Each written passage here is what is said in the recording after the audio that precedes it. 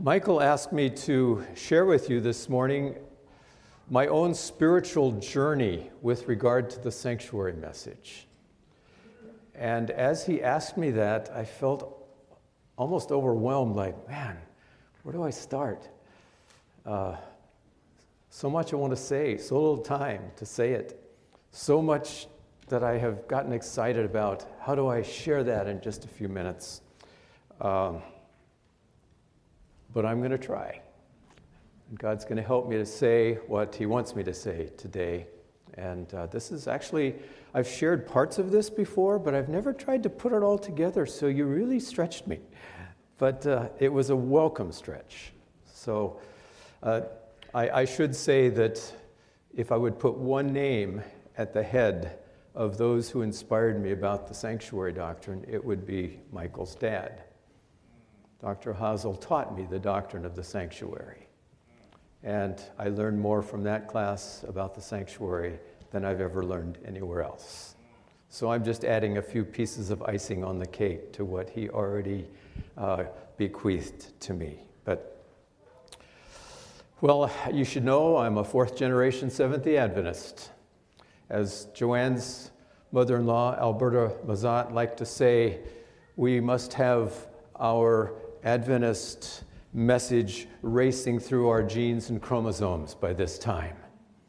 And I was raised in a God-fearing home with godly Bible teachers who believed in the sanctuary message, and one of my teachers actually bought us a new Bible and spent the whole year, our senior year, just underlining all the texts about the doctrines of the Bible in red and all the promises in blue, and then making us memorize those. And then our final exam was just, he gave us a list of texts and we had to find them in the Bible. So praise God for Bible teachers in high school and beyond and below, everywhere, that are teaching this great message.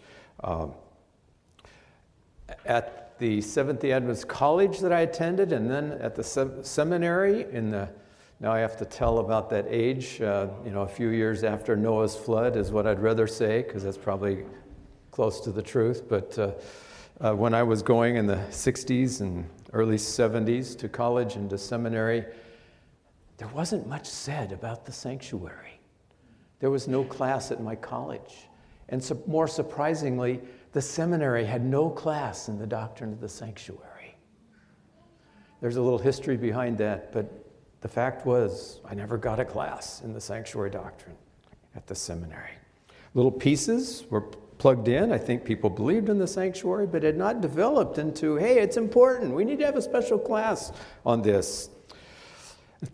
And so I found myself as a young pastor at the ripe old age of 24, heading to Buckeye, Arizona. You think it's hot down here in the summertime.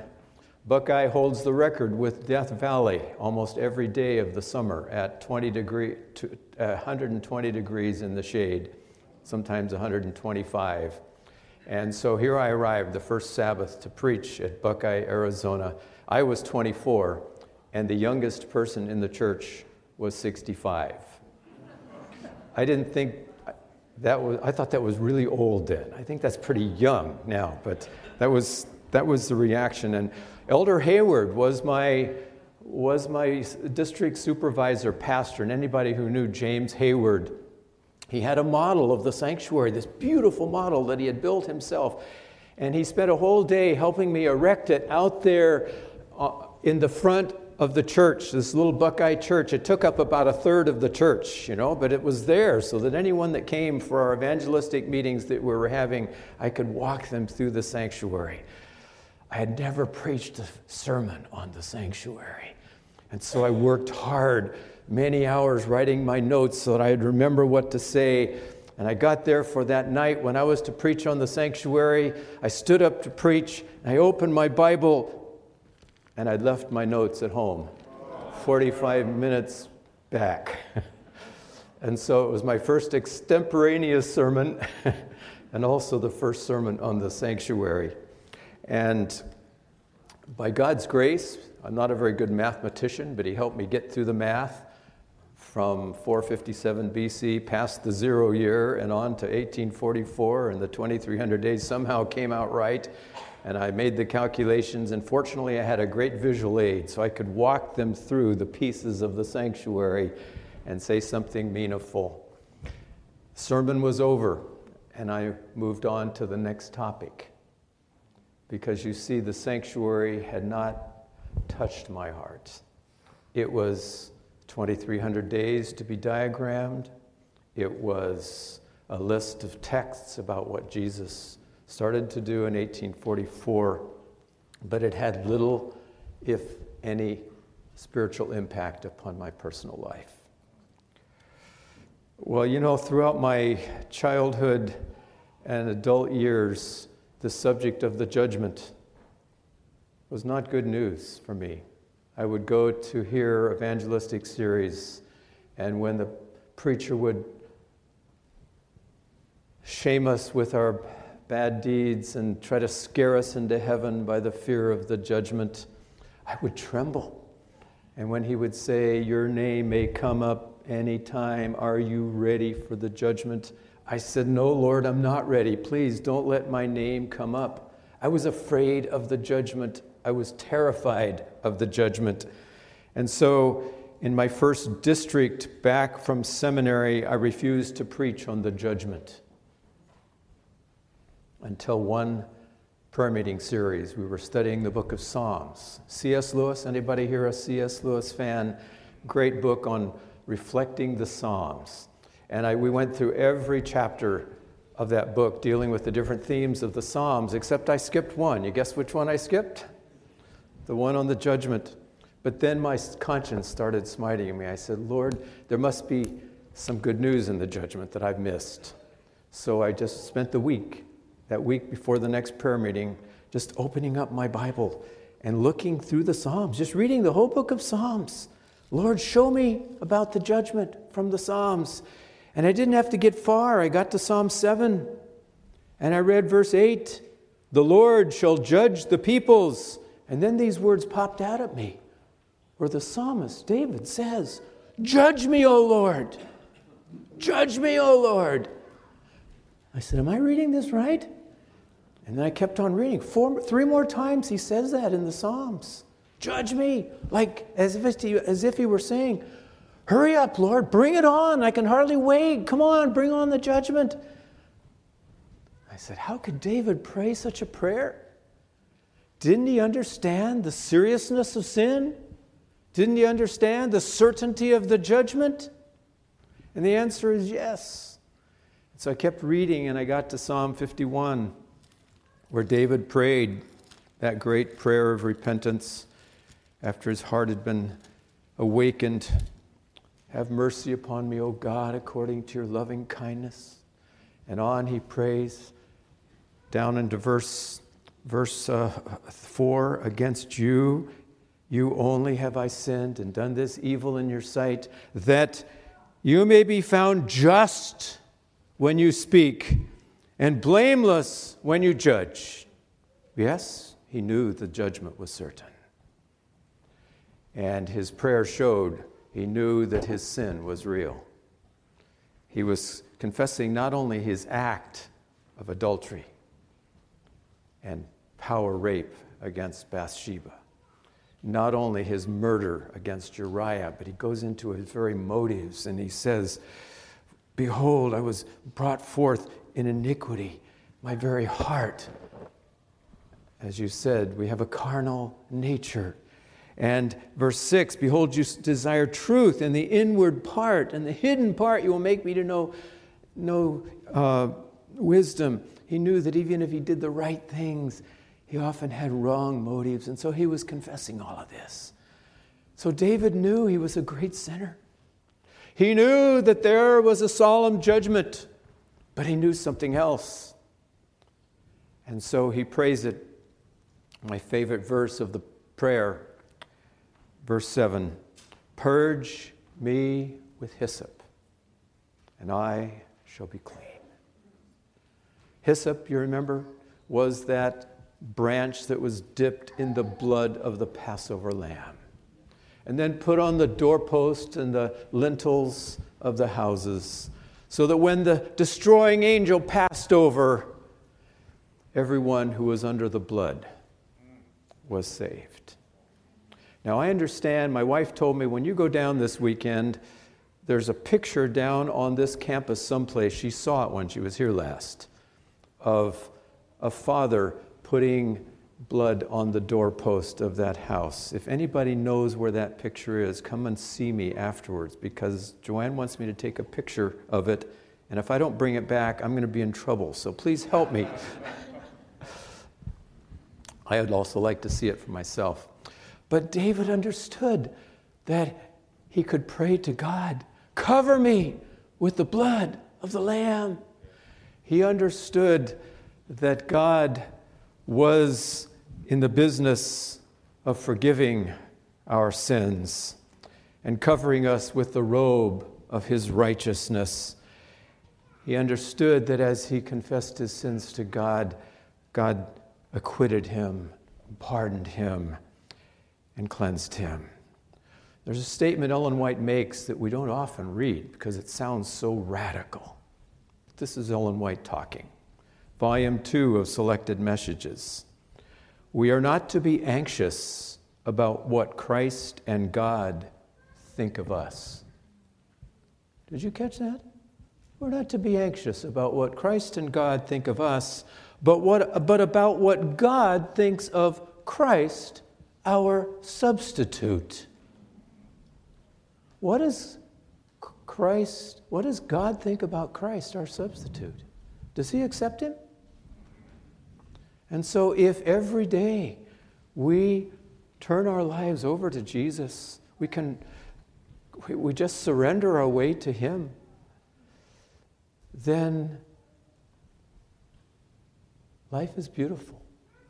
God looks not at us, but he looks at Jesus, our substitute.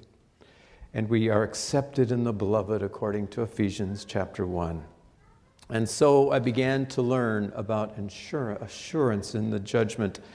Good news, almost too good news to be true. For several years, after graduating from the theological seminary, I had preached lots of sermons about Jesus, but I had never had assurance of salvation in Jesus to offer to someone. I actually took a course at the seminary on righteousness by faith by our leading proponent of righteousness by faith in the church. He wrote the Sabbath school lesson several times on righteousness by faith. Unfortunately, back in high school, I'd had a teacher have us memorize from Christ's Object Lessons, page 166, you should never say or feel that you are saved. I memorized that, and I internalized that, and that kept me from ever accepting the gospel. Even when I heard these powerful truths presented of righteousness by faith in that class, I wanted to understand it. In fact, I studied harder for the final exam on that course in righteousness by faith than I had ever studied before for any course. Those little blue books we used to write final exams on, I filled 2 blue books. Never did that before or since. And when I got my final exam back from that course, only time in my life, A+. Can you imagine an A+ in righteousness by faith? I had arrived with only one small problem. I never had experienced righteousness by faith. So I got out as a preacher and preached lots of sermons about Jesus and gave no one assurance of salvation in Jesus. It wasn't until later I realized Ellen White wasn't talking about lack of assurance. She was talking about the once saved, always saved heresy. Because if I don't ever take anyone's word for reading a quotation from Ellen White, if you wonder about it, except look it up yourself. Because when you look up this 166 page, you find that 3 lines later, Ellen White says, we may give ourselves to him and know that he accepts us. Ellen White understood assurance of salvation in Jesus, But she didn't want us to turn it into a once saved, always saved heresy. She had the balanced understanding of the gospel. Well, through a chain of wonderful circumstances, God led me. One of my pastor friends realized that I didn't understand about how to accept Jesus. We were pitching tents there in Camp Yavapines in Arizona. And after a day of hard pitching of tents, he took me back behind the tent and he said, "Could we have a Bible study together?" And I said, "This is kind of funny. We're both pastors. Why does he want to give me a Bible study?" And he started giving me a Bible study on salvation. He said, do you have assurance of salvation? I said, "I hope so." So he said, "Well, let's look up a text or two." So he had me look up John 6:47. "He that believes in me has everlasting life." He says, "Do you believe in Jesus?" I said, "What a crazy question. I'm an Adventist pastor. Of course I believe in Jesus." "Do you have everlasting life?" "I hope so." We did that about 5 times until he said, "Well, maybe I better change verses." So he changed to 1 John chapter 5, verse 13. He said, "Please read that." And so I read it. "I write this to you who believe in the name of the Son of God, that you may know that you have everlasting life." He says, "Do you believe in the name of the Son of God?" "Yeah, I'm a pastor. Why do you ask me these stupid questions?" "Then do you know that you have eternal life?" And I was just ready to say for the 7th or 8th time, "I hope so," when the Spirit pounded me in my heart. And I was able to open my mouth and say, "Yes, I believe." Not because I feel it, not because I'm worthy, but because Jesus has said it. And Jesus is not a liar.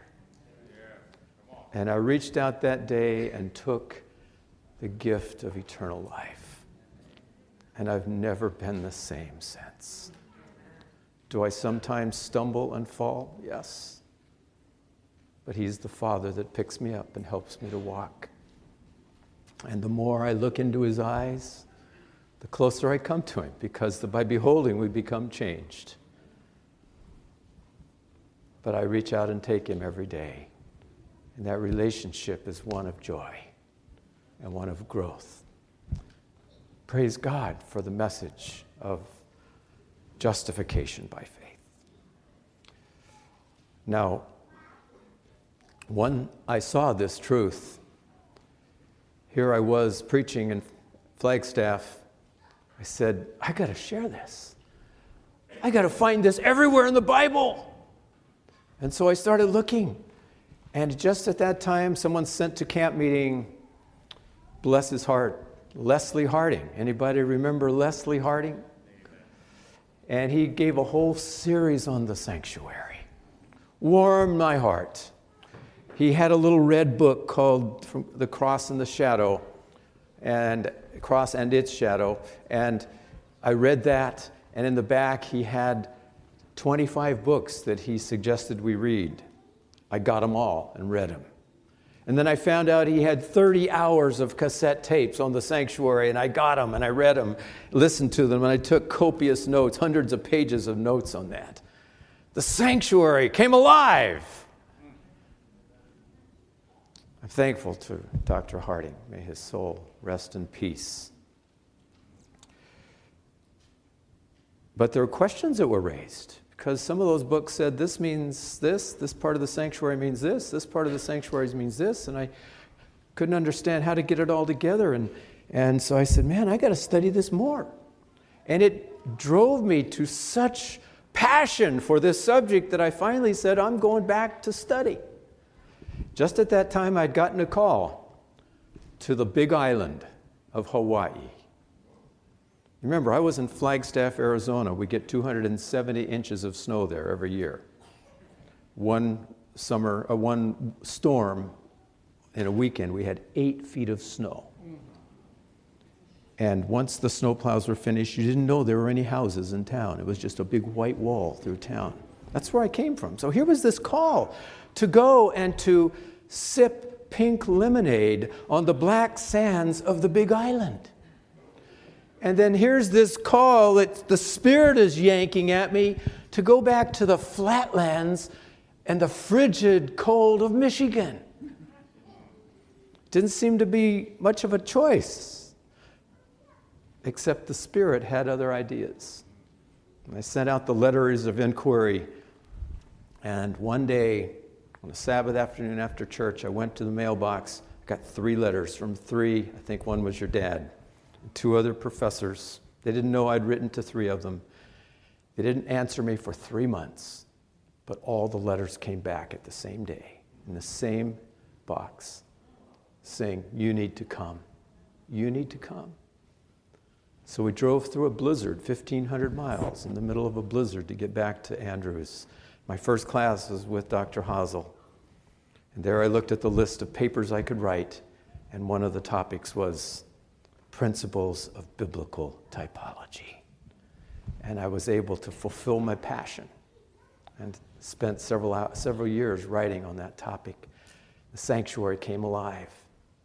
Well, I finished my doctoral work, and they weren't sure that they could trust an Andrews graduate to teach at the seminary. I would be the first guinea pig.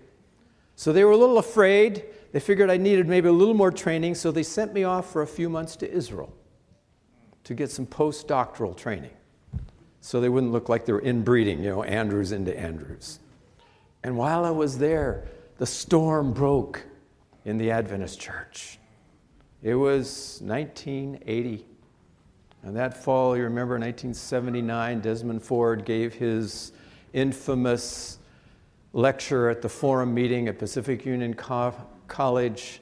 And then he spent a year writing his 991-page manuscript seeking to detract from, destroy, and defeat the sanctuary message of Adventists. Here I was in Israel. No cell phones then. No emails then.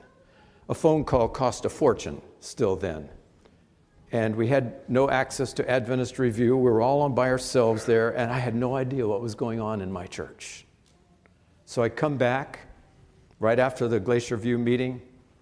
I was supposed to start teaching in a few weeks. And I had a knock on the door.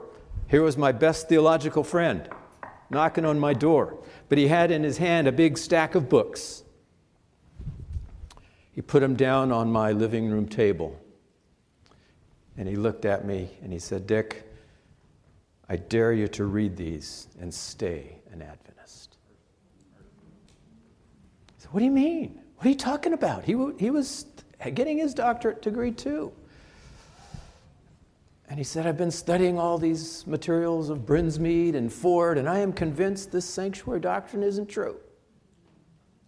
And I want you to come with me. Let's get out while getting out is good. And we'll start our own church based on the gospel. Well, I had seen too much happen in this church for me to just up and leave. I was determined, however, that I wanted to make sure that this doctrine was sound. I knew that in a few weeks I would be teaching seminary students who were also reading this 991-page manuscript. I needed to understand it. So in addition to preparing for classes, every night I would hop into bed for a little light bedtime reading. I would open the 991-page document and read a little further the things that I had questions about that I didn't have answers to. First chapter was easier. It was about typology. I could see he was way off on that. He missed the boat on it. But as I got into prophecy and all the year-day principle and the interpretation of Daniel 7 and Daniel 8 and all of those things, there were so many questions that were raised I didn't have answers for. And I was convicted beyond a shadow of a doubt that the heartbeat of Adventism is the sanctuary message. Ellen White calls it the very foundation of our faith.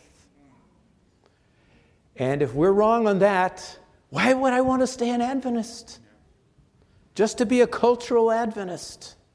Every other doctrine we teach, you find somewhere else in some other church. You believe the sanctuary message, you only find it in Adventism. And so I came to the conclusion that I was going to study the deepest I knew how to study.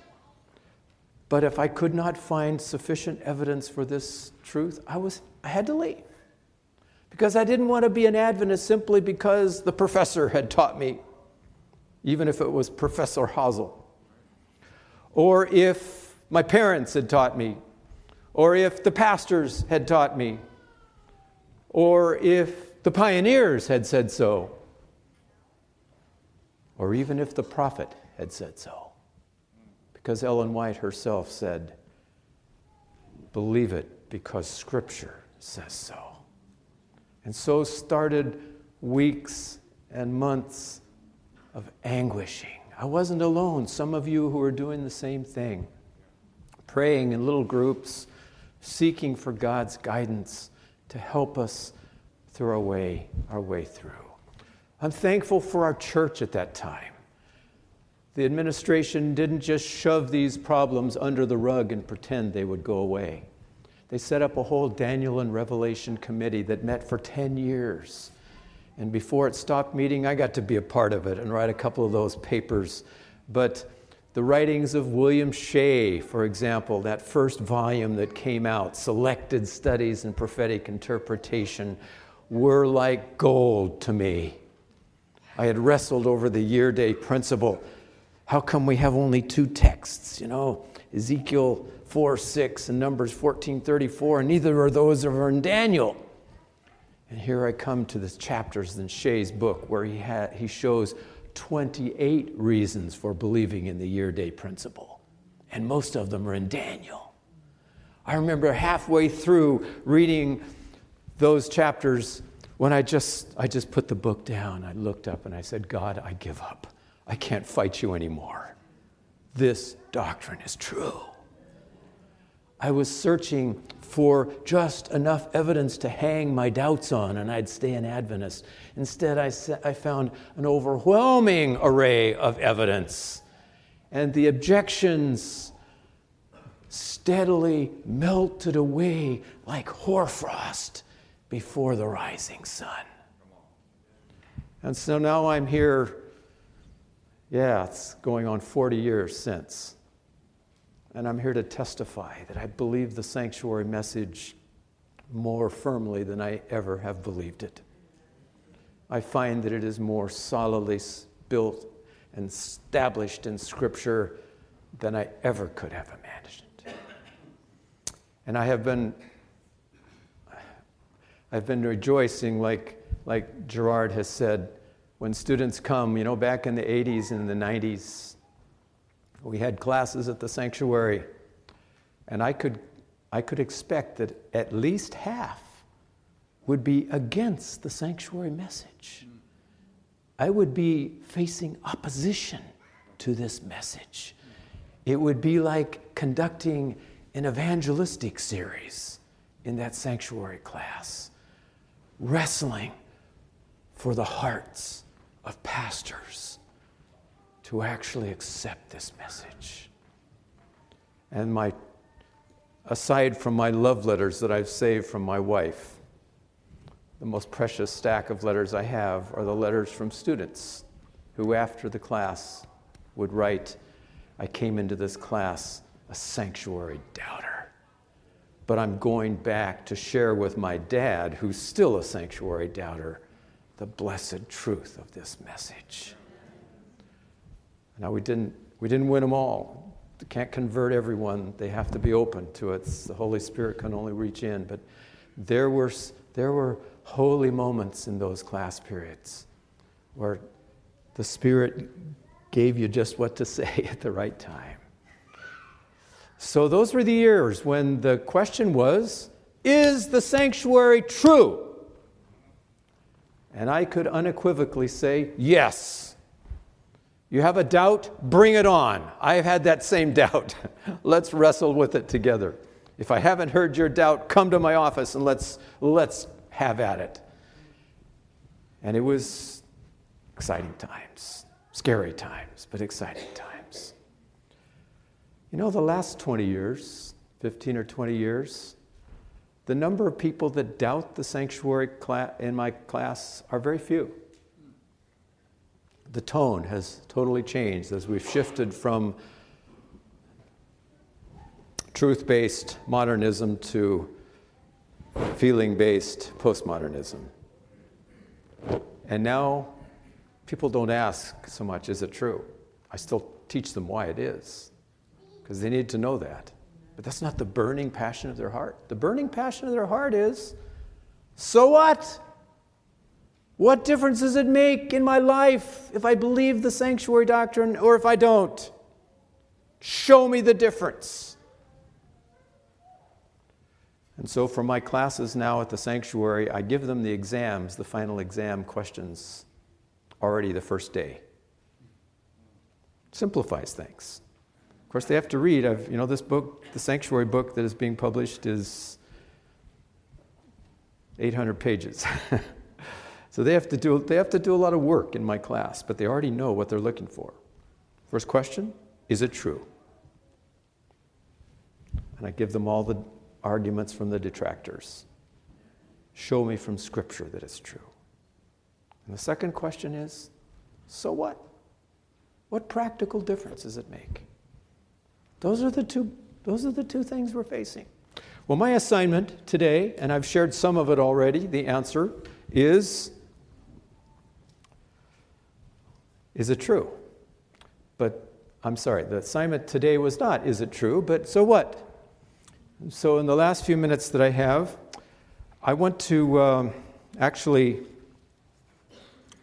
give a testimony based upon the testimony of others, namely the Bible writers themselves. I want to call up my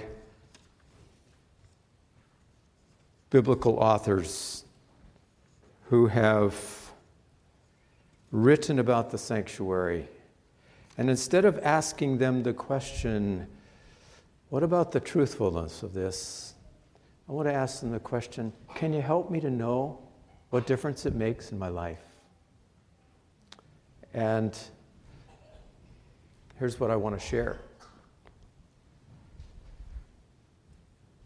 Let's start first, though. We've got an expert in the pioneers sitting next to me, sitting over here beside me.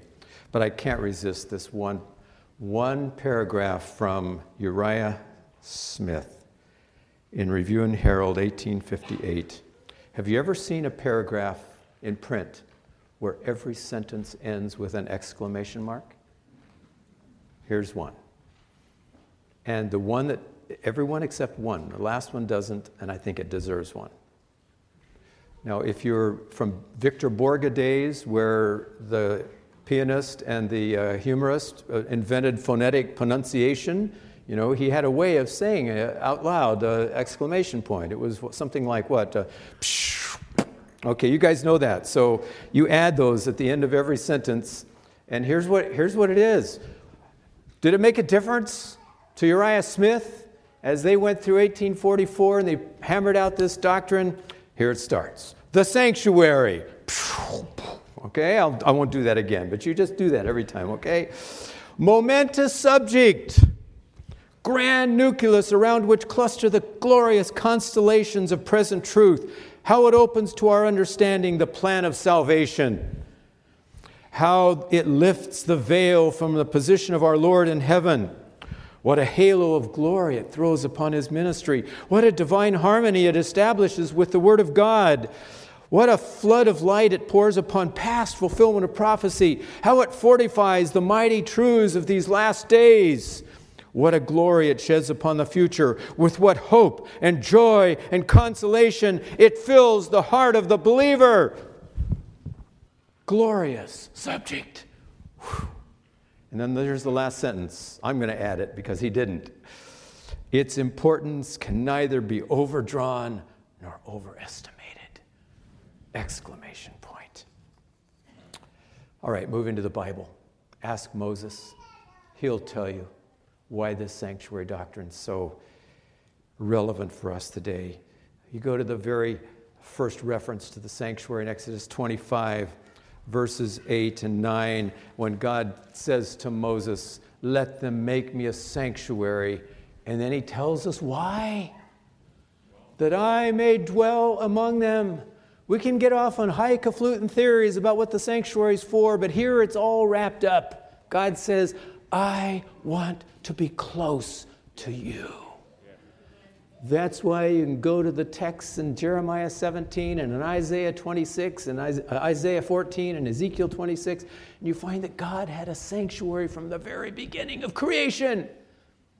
And the sanctuary, even before sin, had as its purpose to invite the unfallen universe to the mountain of his holiness, to the place of his congregation, where they could worship him. So before it even took on the role of solving the sin problem, soteriology, we put it in theological terms, it had the purpose of inviting his creatures to come to worship and praise. My students whose ears like to be tickled with big theological terms, I summarize it this way. Before soteriology was doxology. Amen. Before the plan of salvation was a reality, it wasn't needed. Everyone was perfect. Lucifer hadn't sinned. The sanctuary was still there because God, in his very being, has the principle of Emmanuel, God with us. That's what the sanctuary message is from the very start of Exodus. He wants to come close. Now, sin has put up a barrier. So the sanctuary needed to take on another circumstance to get rid of the sin problem so that we could come close. But throughout eternity, don't let anyone tell you the sanctuary will be gone when the end of time comes. You read Revelation chapter 21, verse 21, where it says, John says, I saw no temple there. And some people think there's no temple then that exists. Read it closely. He doesn't say, I saw no temple. He said, I didn't see any temple in the city. Why not? Because Revelation 21, verses 1 to 3, the whole city comes down and God says, look, John, the tabernacle of God is with men. The whole city's now become the tabernacle. And he measures it, and it's the shape of a cube, the shape of the most holy place. And now the whole city is the place where we have rooms in the Holy of Holies. And will live with him in the sanctuary for eternity.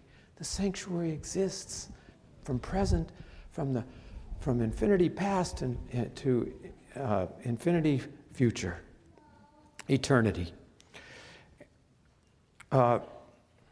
When I first started as a pastor, and they knew I was a Seventh-day Adventist, I remember this one pastor, we got be really good friends. And one day he asked me, you guys, you're Seventh-day Adventists. Why do you spend so much time focusing upon that obscure chapter over there in Leviticus? Leviticus, what is it, 16, about some Day of Atonement that's, no one does that anymore. Your whole life seems to be centered around this obscure Old Covenant passage. I didn't have an answer. Kind of hung my head down like, why do we do that? And then I got back to school and I started studying the whole Pentateuch. And I saw that the whole Pentateuch is in this gigantic mountain structure, shaped like a mountain in which the center point is the high point. So you got Genesis, which matches Deuteronomy. You got Exodus, which matches Numbers. And here in the middle is Leviticus. And as you go up the Leviticus mountain, the first part are the descriptions regarding the sacrifices, and then the second part up the mountain are the material describing the works of the priest, and then there's the personal holiness of the people, and then you get to the top, and guess what's chapters at the very top of the mountain? Leviticus 16. This is the only way biblical writers had of showing what was important. They couldn't draw arrows, they couldn't bold, they couldn't put in flashing neon lights. They could just put it into the structure. You put something right at the top of the mountain. And ask me, I'm a mountain climber. I don't climb mountains because of all the sweat on the way up. I hate the sweat on the way up. I climb the mountain from the view, from the top. And when you get to the top of the Pentateuchal Mountain, which was God's foundational instruction for us, the view from the top is the Day of Atonement. Now, have you ever thought why that might be? Think of it for an Israelite. On the Day of Atonement, the holiest person in the world, the high priest, went into the holiest place in the world, the most holy place, on the holiest day of the year. Yom Kippur, literally translated Yom HaKippurim, it means the day of ultimate atonement, holiest day of the year, to do the holiest work of the year. And if you translate that up to what's happening in heaven, picture it.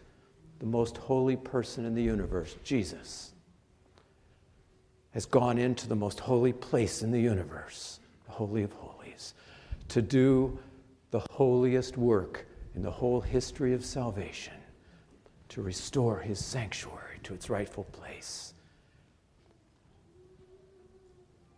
And we get to preach that message. Once I saw that, I lost my shame of being an Adventist in this sanctuary message. It's at the heart of the Bible, the foundational pattern of the Pentateuch, and it's at the heart of the whole salvation history, the pinnacle. But it's not enough just to see that. If you want to see the gospel balanced, you go to the book of Leviticus and you read the first 15 chapters as you're moving up toward the Day of Atonement, and it's all about blood. 91 times, blood, blood, blood, blood. The blood of Jesus is the foundation, Norman, as you've written so eloquently, of our salvation. His substitutionary work in our behalf is the basis of my salvation. And so if you don't rip Leviticus 16 out of its context, you leave it right there on top of the mountain, you go all the way up, it's blood. It's the blood of Jesus that stands in my place. But that's not the rest, that's not the whole gospel. The other gospel's coming down the other side. And the key term is holiness. Believe me, I believe in holiness. I believe in holy living. And the Holy Spirit, as we've heard so eloquently this morning, wants to fill us with that holy life. Not in order to make us good enough so we'll be saved, but because this is the outward evidence to the universe that our hearts have been given to Jesus every day. And the holy fruit is the evidence of the holy faith. And so we see the gospel beautifully pictured here in this Pentateuchal mountain. I'm going to have to let these Bible writers come really fast, so here we go. That's Moses. And I was going to give a whole thing, but Gerard did a good job on this in Leviticus 23. You want the 5 things God wants us and have the privilege for us to do on the Day of Atonement? They're all there in Leviticus 23. 5 activities. And gather for the sanctuary. Gather to the sanctuary is the first one. Yeah. Eyes on the sanctuary. Identify with the ritual of the priest as he presents an offering by fire. Focus upon our sacrifice, Jesus Christ. The cross, the center of the atoning work. And engage in affliction of soul. How do we afflict our souls? I hate that translation. The Hebrew simply says, humble yourself. We humble ourselves by realizing that at the foot of the cross is the highest we can come to present ourselves before God. And we also show it by our actions of living a life of humility and dependence upon Him. And then the fifth one is a work of cleansing.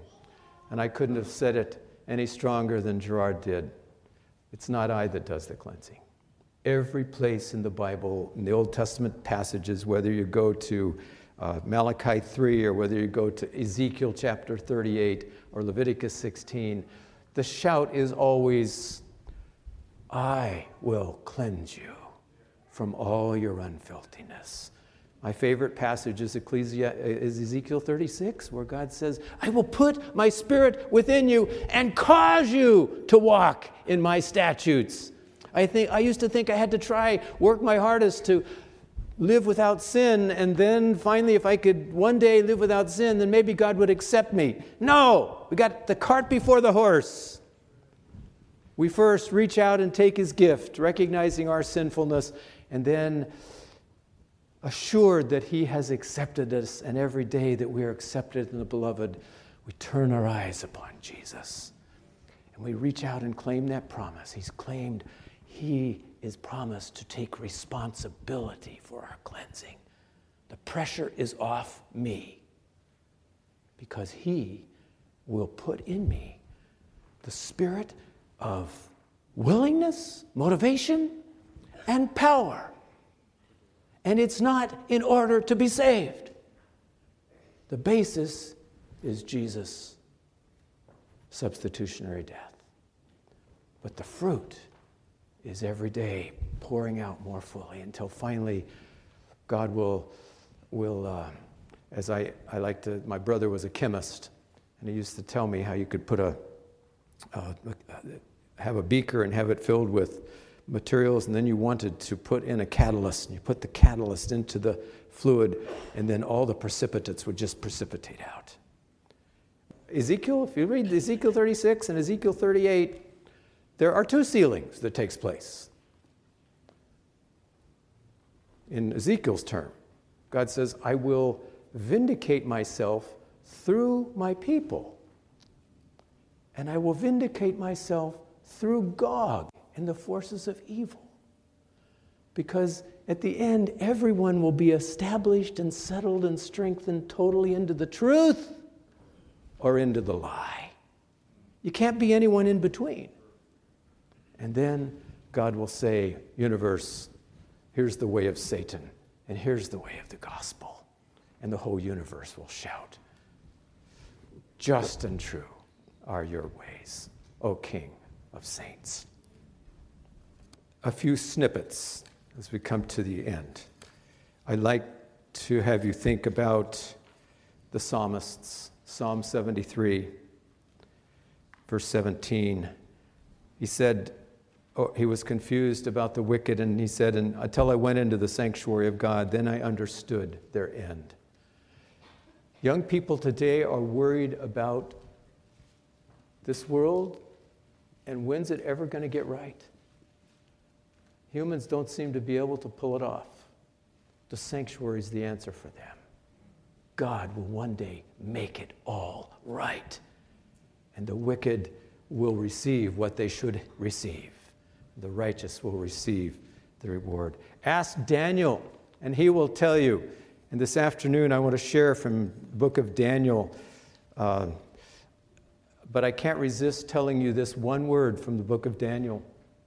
If I had to summarize the whole sanctuary message in one word, someone asked me to do it the other day in one sentence. I wrote back and I said, I don't need a sentence. Just give me one word. Do you want the summary of everything we're talking about here this weekend in one word? It's there. It's Daniel 8:14. Unto 2,300 days, then shall the sanctuary be, and the Hebrew word is nitzdak. Nitzdak. And it means basically to be right-wised. If you go to various versions, some versions say restored, some versions say cleansed, some versions say vindicated. Which one's right? They're all right. Because there were three problems in 1844 that you read about in the earlier verses. The Tamid, the daily, had been taken away, and that needed to be restored. The sins had caused horror in the heavenly sanctuary. Those needed to be cleansed. And God's people and his sanctuary had been trampled. And when an army tramples someone's sanctuary, the next thing they say is, our God is stronger than your God. And the God of the sanctuary is defamed. And so what needs to happen?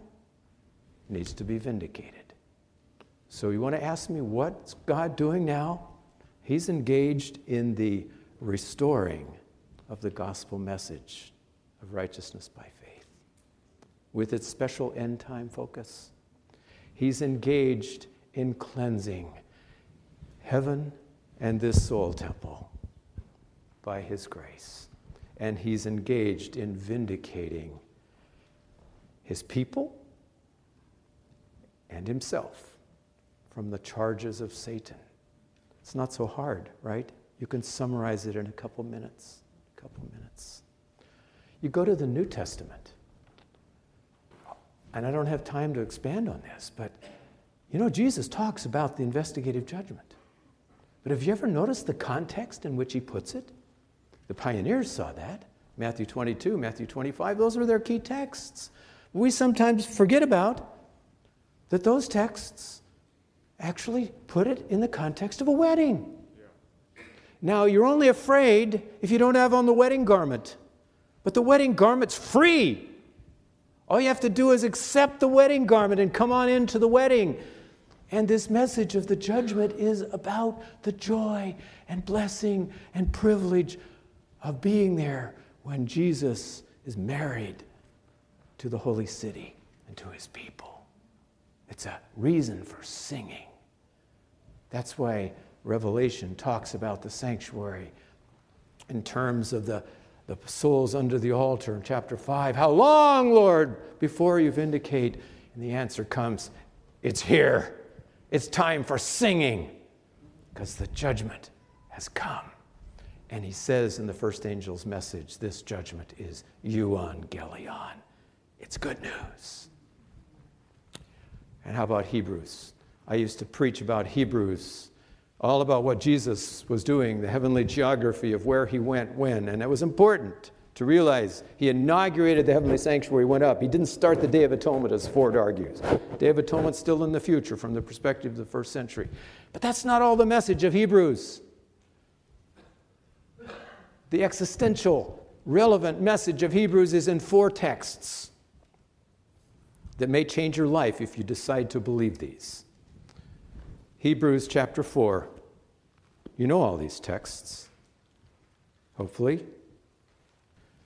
Hebrews 4, verse 16. Let us therefore come boldly. Where? To the throne of grace. Where's that? Is that in your closet when you pray, the worship morning?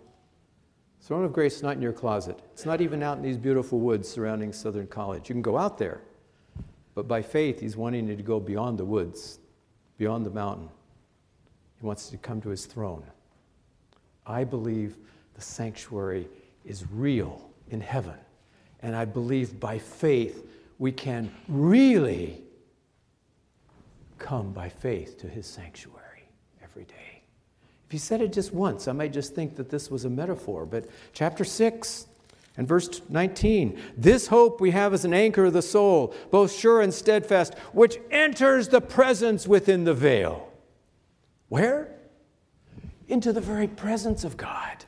Hebrews 10, verses 19 and 20. Therefore, brothers and sisters, having boldness to enter the sanctuary by the blood of Jesus. Have you gone there today? It's not just a doctrine. I thought if I studied the doctrine and believed it was true, I could stay an Adventist. But I found out something else, something I wasn't expecting. That the sanctuary is all about Jesus. That the sanctuary is all about falling in love with him. It's about being close to him. And he's willing to walk by his Spirit with me side by side. But he's got even a better idea. He said, why don't you come to my house? And you don't have to wait until the second coming. You can come now. Come on home, he says. Let us draw near with a true heart and full assurance. Have you gone to the sanctuary today? I'm not just talking about going once in a while. Here's the last text. It's the punchline. Hebrews 12, verse 22. But you have come to Mount Zion and to the city of the living God, the heavenly Jerusalem, to an innumerable company of angels, to the general assembly of the church joined, to Jesus, the mediator of the new covenant, and to the blood of sprinkling that speaks better than things of Abel. Not you will come, not once in a while come, you have come. It's the perfect, which means it's happened and it continues on. He's saying by faith, you've got a home already, which you can escape, which you can get away from those problems of this life, which you can come and enter into fellowship with him. I said something about Revelation, but I can't help but read this one quote from Revelation. John, in holy vision, beholds the faithful souls that come up out of great tribulation, surrounding the throne of God, clad in white robes and crowned with immortal glory. What though they have been counted the offscouring of the earth in the investigative judgment? Now, what's going to be so special about the investigative God judgment as we get closer and closer to the end of time? When our names are being decided against in the earthly tribunals, they're condemning us. In the investigative judgment, their lives and characters are brought in review before God. And that solemn tribunal, the Supreme Court of the universe, reverses the decisions of all the earthly courts. Their faithfulness to God and to his word stands revealed, and heaven's highest honors are awarded them as conquerors in the strife with sin and Satan. The relevance of this message will become greater and greater and greater the closer we come to the end of time. Now, when I was here 30 years ago, and we started our ATS actually the whole society. Jack Blanco, is he here today? Jack Blanco became our first president. And that day he asked me to carry on a tradition wherever possible at ATS. And that was to blow the shofar as a thanks to God for this message. And I first learned about the shofar when I was visiting in Israel some years ago, and I attended a ceremony of the Day of Atonement right there in the biggest synagogue in Jerusalem. And towards sunset, we went to the Wailing Wall, the Western Wall, and there was an old rabbi holding the shofar, ready to blow it when the sun came down at Yom Kippur. And while we were waiting, I was remembering what my Hebrew teacher, my modern Hebrew teacher, had taught me that week. We didn't speak English in the class. We just listened to her in modern Hebrew, so it took a little while for her to get it across. But she brought a shofar, and she said to us, "You know what the shofar is all about?" She said, "Look at the way it curves. You see how it curves downward? That's how God wants our lives to be during the Day of Atonement, humbling ourselves, in affliction of soul, continually deepening repentance. Deepening repentance." But she said, "You know what the shofar is also about? Remember when the shofar was on the ram on Mount Moriah? And the ram was caught in the thicket by the horns of the shofar? And Isaac was supposed to have died on that altar. But God spared Isaac and stayed Abram's hand and says, 'Get the ram, and he will die in Isaac's place.' The hope of the gospel is in this shofar." And then she told us every 50 years the shofar was blown at the time of the great Jubilee, the gigantic shofar. Wished I could have brought it. It wouldn't fit in my suitcase. But the gigantic shofar was blown to announce freedom, to return to their possessions. And we know that one day soon, Michael the archangel will stand holding that great shofar. And when he blows that trumpet, the graves are going to be opened. And everyone who's died in the Lord will rise to their inheritance. And we will be together with him forever. This media was brought to you by Audioverse, a website dedicated to spreading God's Word through free sermon audio and much more. If you would like to know more about Audioverse, or if you would like to listen to more sermons, please visit www.audioverse.org.